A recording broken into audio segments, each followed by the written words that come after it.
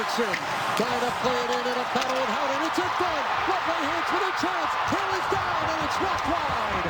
Hands up high. Haskinen across goal. Joe Pavelski. And we're going back to Vegas.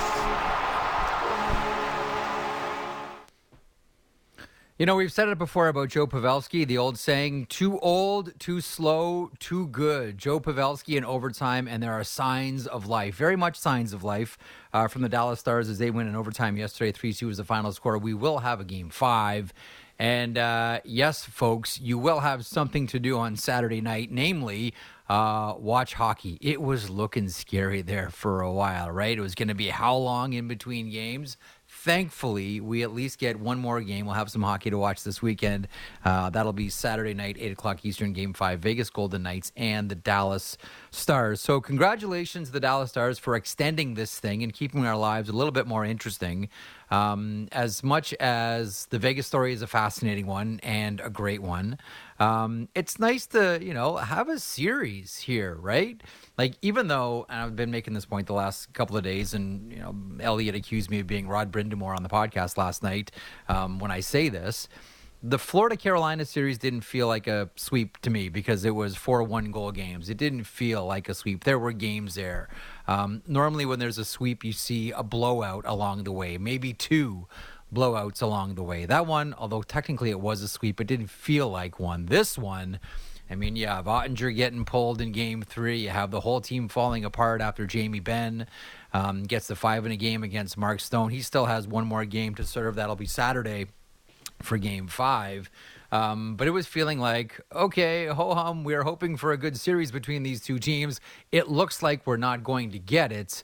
Hopefully, the Dallas Stars can make even more of a series, and you can be sure the Florida Panthers are feeling the exact same way, and you can be sure that Sergei Bobrovsky, who loves and needs and craves his rest in between starts, is very much feeling the exact same way. Now, I do say that with a little bit of hesitation because, the longer that Dallas-Vegas series goes on, there is the chance, because there's always a disagreement between how much is too much rest and at what point does rest start bleeding into rust.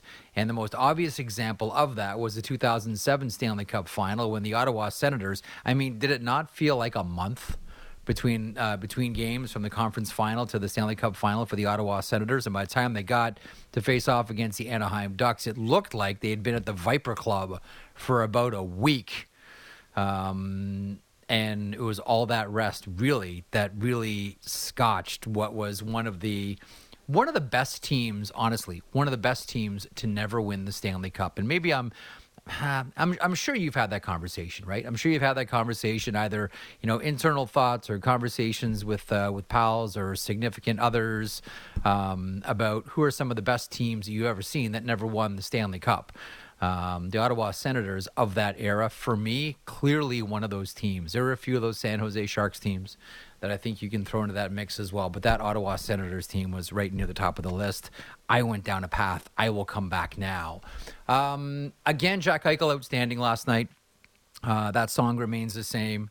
William Karlsson very quietly, because we talk a lot about Eichel, that top line with Marchessault and Barbashev. We've talked plenty about Aiden Hill. They've all been good. Alex Pietrangelo, Nick Hague, everybody, Shea Theodore.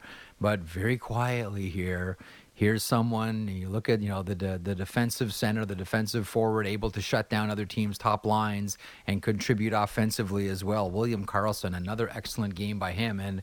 And did you not think, because I certainly did, and I would wonder how many others did, when William Karlsson tucked in that gorgeous Riley Smith, I don't want to call it a pass, it was a shot pass.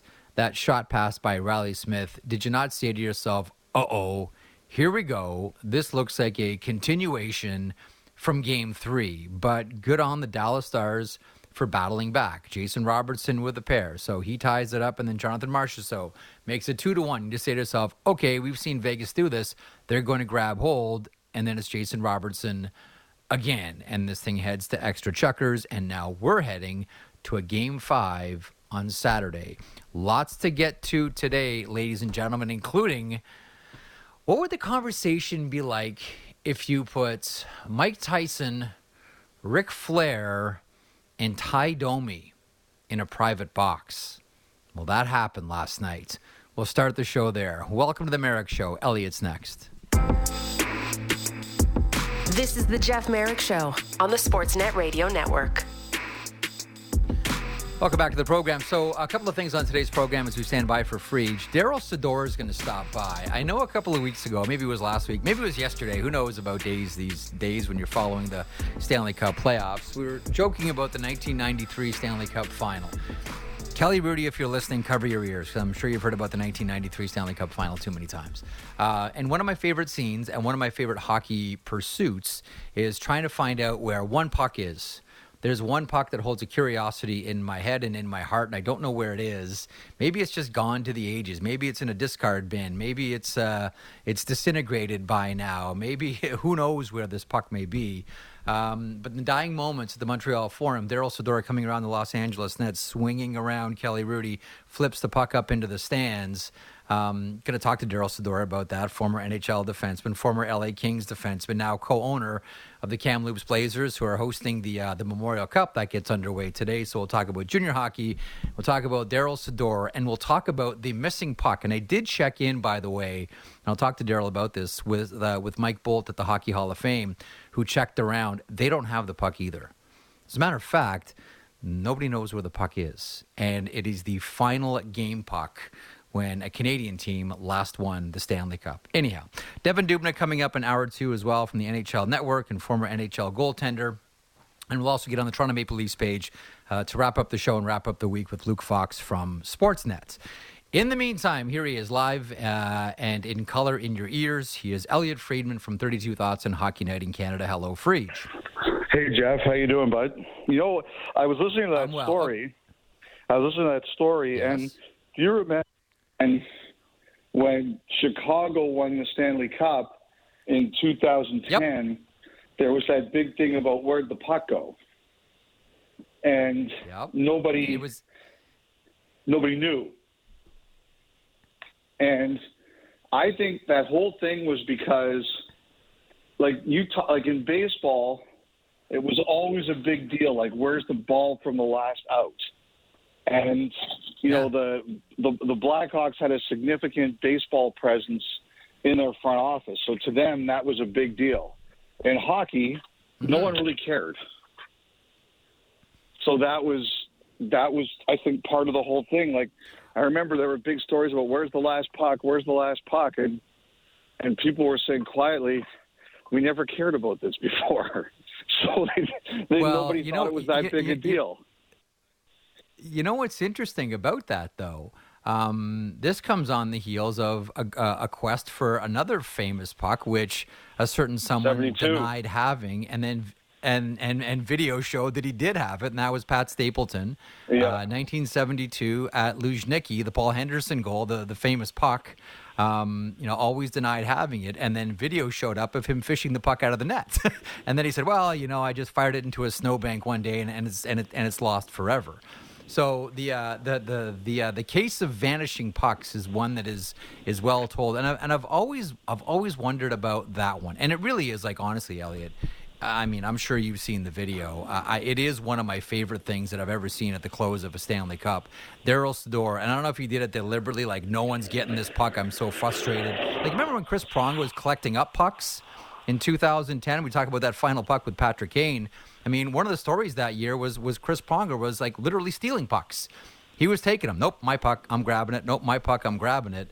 So I don't know how we went down this road here, but, I'm just sure that there have been a lot of really famous NHL and international hockey game pucks that have just been lost to the ages. I always check with people that I know at the Hall of Fame. Do you have this puck? Do you have that puck? And as it relates to 1993 at the Montreal Forum, the last puck when the last Canadian team won the Stanley Cup, Elliot, nobody knows where it is unless one person knows where it is. Let the hunt begin there.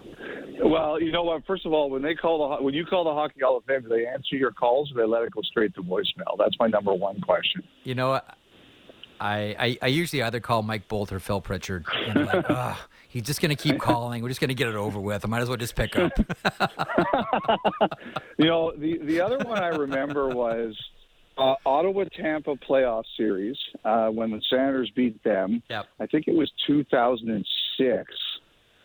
Ray Emery, I can't remember if he got a shutout or a win, but it was one or the other.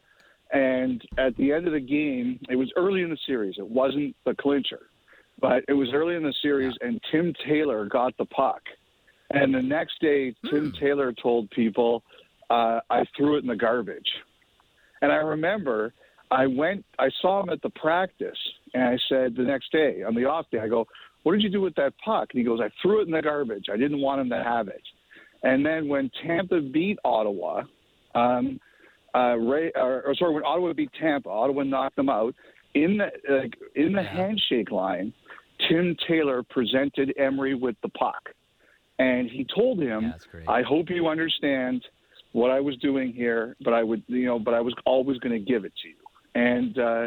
I remember Taylor took great pains to say that explain why he did what he did, and I remember I asked Emery about it after, and he said he understood, and he kind of laughed about it. He said it's the kind of thing that I understood. So I kind of always remembered that story. I think all players would, and that's a great one. And Tim Taylor is one of the all-time great guys of the game, so none of that really surprises me at all. Okay, let me ask you a hypothetical here. What do you think a conversation between Mike Tyson, Ric Flair, and Ty Domi must sound like? Like, I always maintain, man, at the end of the day, just stay alive, because life will present some really interesting things to you. And last night, one of the sidebars to the game was, in a private box, Ty Domi, Mike Tyson, and Ric Flair. You and I are the same vintage, so all these three people, there's a sweet spot at the bat for all of them in our lives. I can only imagine what the conversation must have been like. Now, I've spoken to two of the three. I've never spoken to Mike Tyson. In my previous life covering wrestling, I spent, at times a lot of time with and around Ric Flair. Ty Domi certainly with the Maple Leafs, and then with his son Max with the other Don Mills or London Knights, and into the NHL, but never had a chance to talk to Tyson. Of those three, how many have you spoken to? All three of them. Tyson was not a one-on-one; it was a group setting. Domi obviously many times, and Flair once. Excuse me, Jeff. Flair once after a wrestling card at the old Maple Leaf Gardens, and it was. I mean, it's cool. Also, that was hilarious last night. I was watching all the videos coming out, and I just couldn't stop laughing. This is content gold. But I'll tell you this: if it devolved into a fight, I'm taking Tyson. Oof. I'm taking Tyson all day long. No disrespect to Ty Domi, no disrespect to Ric Flair. I don't think you're getting the figure four on anyone in a street fight, and I don't think you're going to be able to grab Mike Tyson's shirt and fill him in. So I'll take Tyson in that fight all day long. But that was a spectacular visual. I'm like you. I'm sure by the way, in between the middle of all that, Jeff, they solved the Middle East and things like that, in between beers and whatever else they were doing. Yes, they settled the debt limit they're presenting to both the Republicans and the Democrats later on today. It gives me a chance to plug something really quickly. There's a writer. He's excellent. His name is Tim Hornbaker. He wrote a great book on Shoeless Joe called Fall from Grace. He wrote another book on wrestling territories called Death of the Territories. He has a new book called The Last Real World Champion. It's a historical look at the career of Ric Flair. So I don't think that it's the sensational, over the top road stories and stuff like that. It's more from a historical point of view. This one looks like a fantastic read. Tim Hornbaker, great writer, and it looks fantastic. Okay. So to last night's game, when we played the Joe Pavelski, a great call by John Bartlett, played the Joe Pavelski overtime winner, and I used the line that we always use about Joe Pavelski: too old, too slow, too good. Any shocker that at the end of the night it was Joe Pavelski. Oh, by the way, so I got a note. This is really interesting. So I got a note this morning from a coach, Let me just grab this here. Give me 2 seconds. Oh, here we go. So I got a note from a coach who sent along that clip of the Joe Pavelski overtime winner. It's a power play goal, and he writes about it. He said, "Here's something for young kids. Young kids should watch this goal." And I sent back, what's so special about this one? He said, "Always remember possession before position." He said, and this is for hockey parents and hockey kids. He said, so many times on a power play, kids will rush to get into position before they have possession of the puck, and the puck ends up getting iced. If you look at what Dallas does, they flood the puck and no one's in position. They only get in position once they have possession. He said, it's a thing that I always drill in to all of my teams, possession before position. And if you watch that, it's Peter DeBoer, right? It is very much possession before position. They get the puck, and then they get in position, and then it's tic-tac-toe. Pavelski sends us off to Saturday night. Your thoughts on that final goal? I think also, too, you look at all the great plays that were made. Jason Robertson won a puck battle on the boards. Vegas, if he doesn't win that battle, Vegas gets it out. But Robertson wins the battle. Hintz doesn't score, but instead of, angrily or emotionally or with the energy of the situation, instead of ripping it into Nowheresville, he keeps his head and makes a good pass. Heiskanen makes a great pass, and Pavelski scores. I think that was the thing that really stood about that play, is that it involved a lot of people, like Robertson winning a battle, Hintz keeping his wits about him, Heiskanen making a great pass, goal. That's what really stood out for me. A lot of people on that play made great plays. That was a good game last night. That was one, this round has been tough. We had an incredible first round. We had a really good second round. And this round hasn't been great. But that was a good game, and we'll see what happens tomorrow night. I'm watching what's happening in the NBA, and the Celtics were down 3-0, and now they've got it to Game 6. The excitement builds. And I want those Eastern Conference teams weaken themselves so Jamal Murray can kill them. So I'm good with this NBA Eastern Final. How much of last night, by the way, was about Jake Ottinger for you? You look at the way that game started. If you look at the puck drop, they fired in on him from the Golden Knights blue line, and he didn't handle it very well. He froze it. He looked a little bit unsure.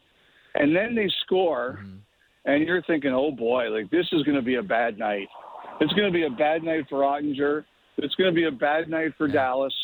And you're thinking, oh, boy, are we going to see Wedgwood again? And I thought about 5 minutes in, they have that exchange mistake behind the net, Ottinger and the Stars defenseman, and Mark Stone ends up with a great chance, and Ottinger makes a huge save. And I thought that was the moment that the game turned. The audience got into it, the crowd, the Stars kind of found their legs after that, and Ottinger got better. To me, if Dallas pulls off the miracle here, that's the moment. Even more than the Pavelski goal, it's that save, because if it goes in, it's 2-0 Vegas 6 minutes in, and it's a blowout. Yeah, and it's a different game. Now, there's an old saying, all goal scorers are streaky goal scorers. If you believe that's true, and I tend to believe that that's true, was there any reason to be concerned about Jason Robertson to start the playoffs? Or was it just a matter of time? A guy that good was going to start finding the back of the nets. Did you have, as you look back now, legit concerns, or do you say to yourself, listen, elite goal scorers, even any kind of goal scorer, they're streaky scorers. They're going to come around and get their goals. You know what I think? Jeff, is I was worried for Robertson because of the way he looked. And he looked down. He looked defeated. He was making other plays around the ice that looked poor. To me, his inability to score was sapping his confidence out of the rest of his game. And that's what I was worried about. Even on the first Vegas goal last night, I think it was the first one, he kind of gets pushed into Ottinger and Vegas scores, right? So you're looking at that and you're saying, uh-oh. But, he kept with it. There's going to be moments in games that go badly. that happens to everybody. I think the difference between him now and him earlier is that in moments where it was going poorly, he's battling. Like, he's getting through it. And because he's seen some results with scoring and offense, I thought before in the playoffs it was really grinding him down, and that was the concern for me. You know, one of the this is sort of pull back, pan out kind of question here, Elliot. Normally, by the time the third round rolls in, we start to see the hockey slow down. I mean, the first round is always house on fire, house on fire, house on fire. Second round is similar, but not quite the same. But then usually when we get to the third round, the grind of the playoffs really starts to set in. And then by the time you get to the Stanley Cup final, certainly there's some adrenaline you're going on because here, wow, look, we're so close to this thing. But your body just says, hey, man, your mind might want to do one thing, but I'm your body here, and I can't do what your mind wants to do. I don't know that I see that in the third round this year. Have you seen signs? I mean, there's always mental fatigue, but are you seeing any signs of physical fatigue? Like, did you see it from Carolina? Did you see it from Florida? Are you seeing it from Vegas? Have you seen it from Dallas? Because I don't know that I see that for each. I thought I saw it. Like, Game 3 from Dallas was such a mess that I thought everything was bad. And I think with physical, with like the mistakes they made in Game 3, there was a lot of mental fatigue, but I think there's physical fatigue too. But Florida, no. Carolina, no. Like, I thought Carolina battled every step of the way. So I definitely did not see that with them. But I did think that in Dallas in Game 3. Like, I know they outshot the Golden Knights in Game 3, but I just felt Vegas completely controlled that game, and they were never threatened. Never.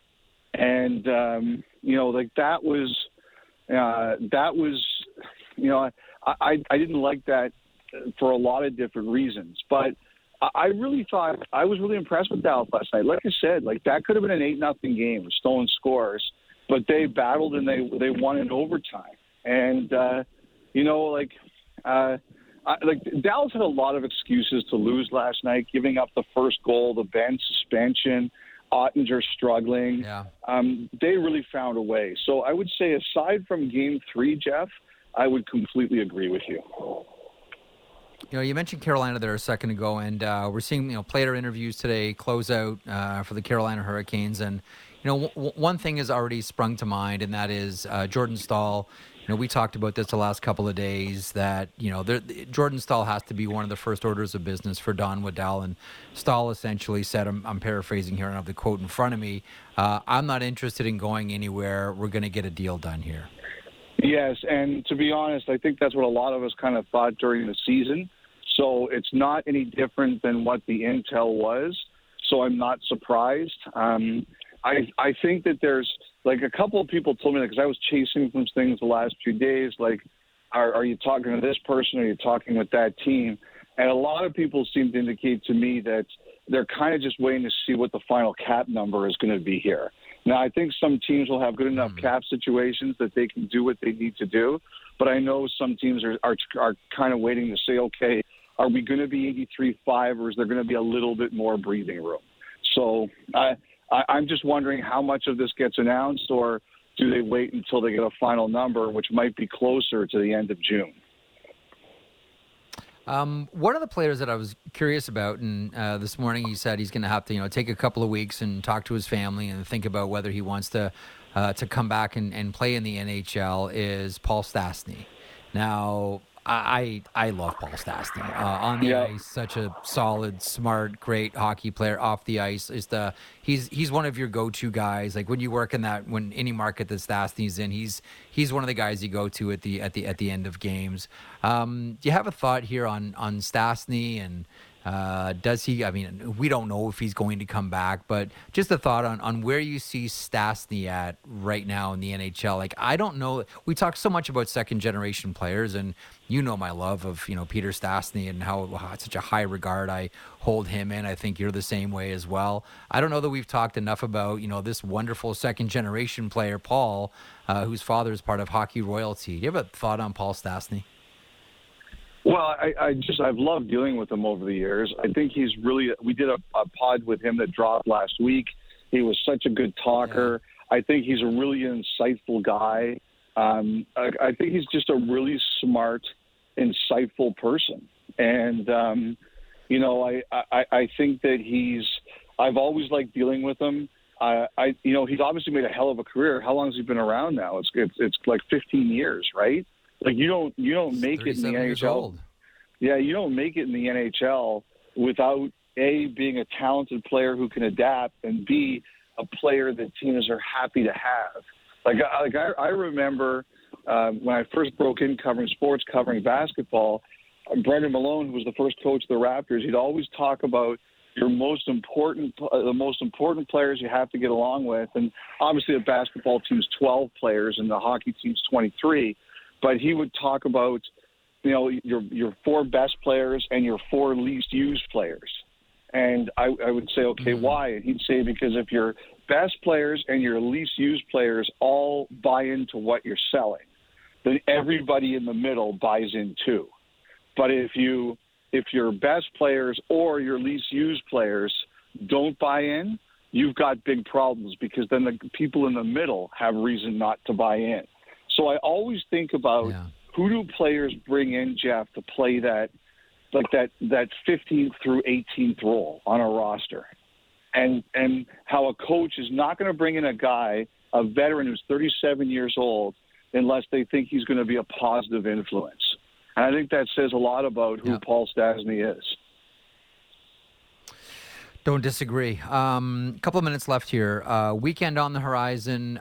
Listen, we're wondering about Pittsburgh. We're wondering about Dubas. Dubas watch? I think the Dubas watch continues. My thoughts. We were talking about this on the podcast. I think he's waiting to see what happens with the Ottawa Senators and who shakes loose here and who ends up owning this thing, and is there a spot for him when that happens? But we'll see. Do you have anything new on any of the bids, the process, winding down? Is it going to make it to the governor's meeting later in June, or is it going to go past the governor's meeting? Do you have a thought on what's happening with Ottawa right now? Well, first of all, I think that these need graphics, like Dubas Watch and Sens Ownership Watch. We need special TV graphics and music for this. I think you're right. Yes. Yeah. Yes. Well, first of all, with Ottawa, I had heard some rumors last night that someone had stepped to the forefront, but obviously there's no confirmation. I got one denial on that and a lot of other silence. And obviously, as of today, there's no announcement. And this is a long weekend in the United States, Memorial Day. So, unless we're getting the world famous 5 o'clock before a long weekend news dump, I don't know, but like I said, there was definitely some traction on last night that one group had kind of quote unquote won, but I have no confirmation, so I'm not going to say that. But I think there's one group that at least made significant movement last night, so we'll see. Jeff, one of the things I think that's definitely being discussed here is when you make these bids, how much of them is equity and how much is debt. And I think that's kind of one of the things they've been finagling through. But, we wait. Now, the whole Dubas Ottawa thing, I'm not sure. I think that there are some bids here that have connections, hockey connections to them already, and there are some that don't. Yep. So I'm waiting to see how that shakes down. When it comes to Dubas in Pittsburgh, I think that process is obviously very far along. I think that they are, as I said on the pod today, I think that they are prepared to give him through the weekend. The owners of Fenway Sports Group are overseas at the F1 race, so I think that also may tie into it. I think all of that.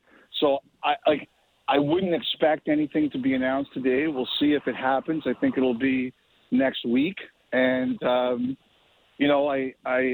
so we're kind of waiting to see this. Obviously he's been there. He's taking a long look at it.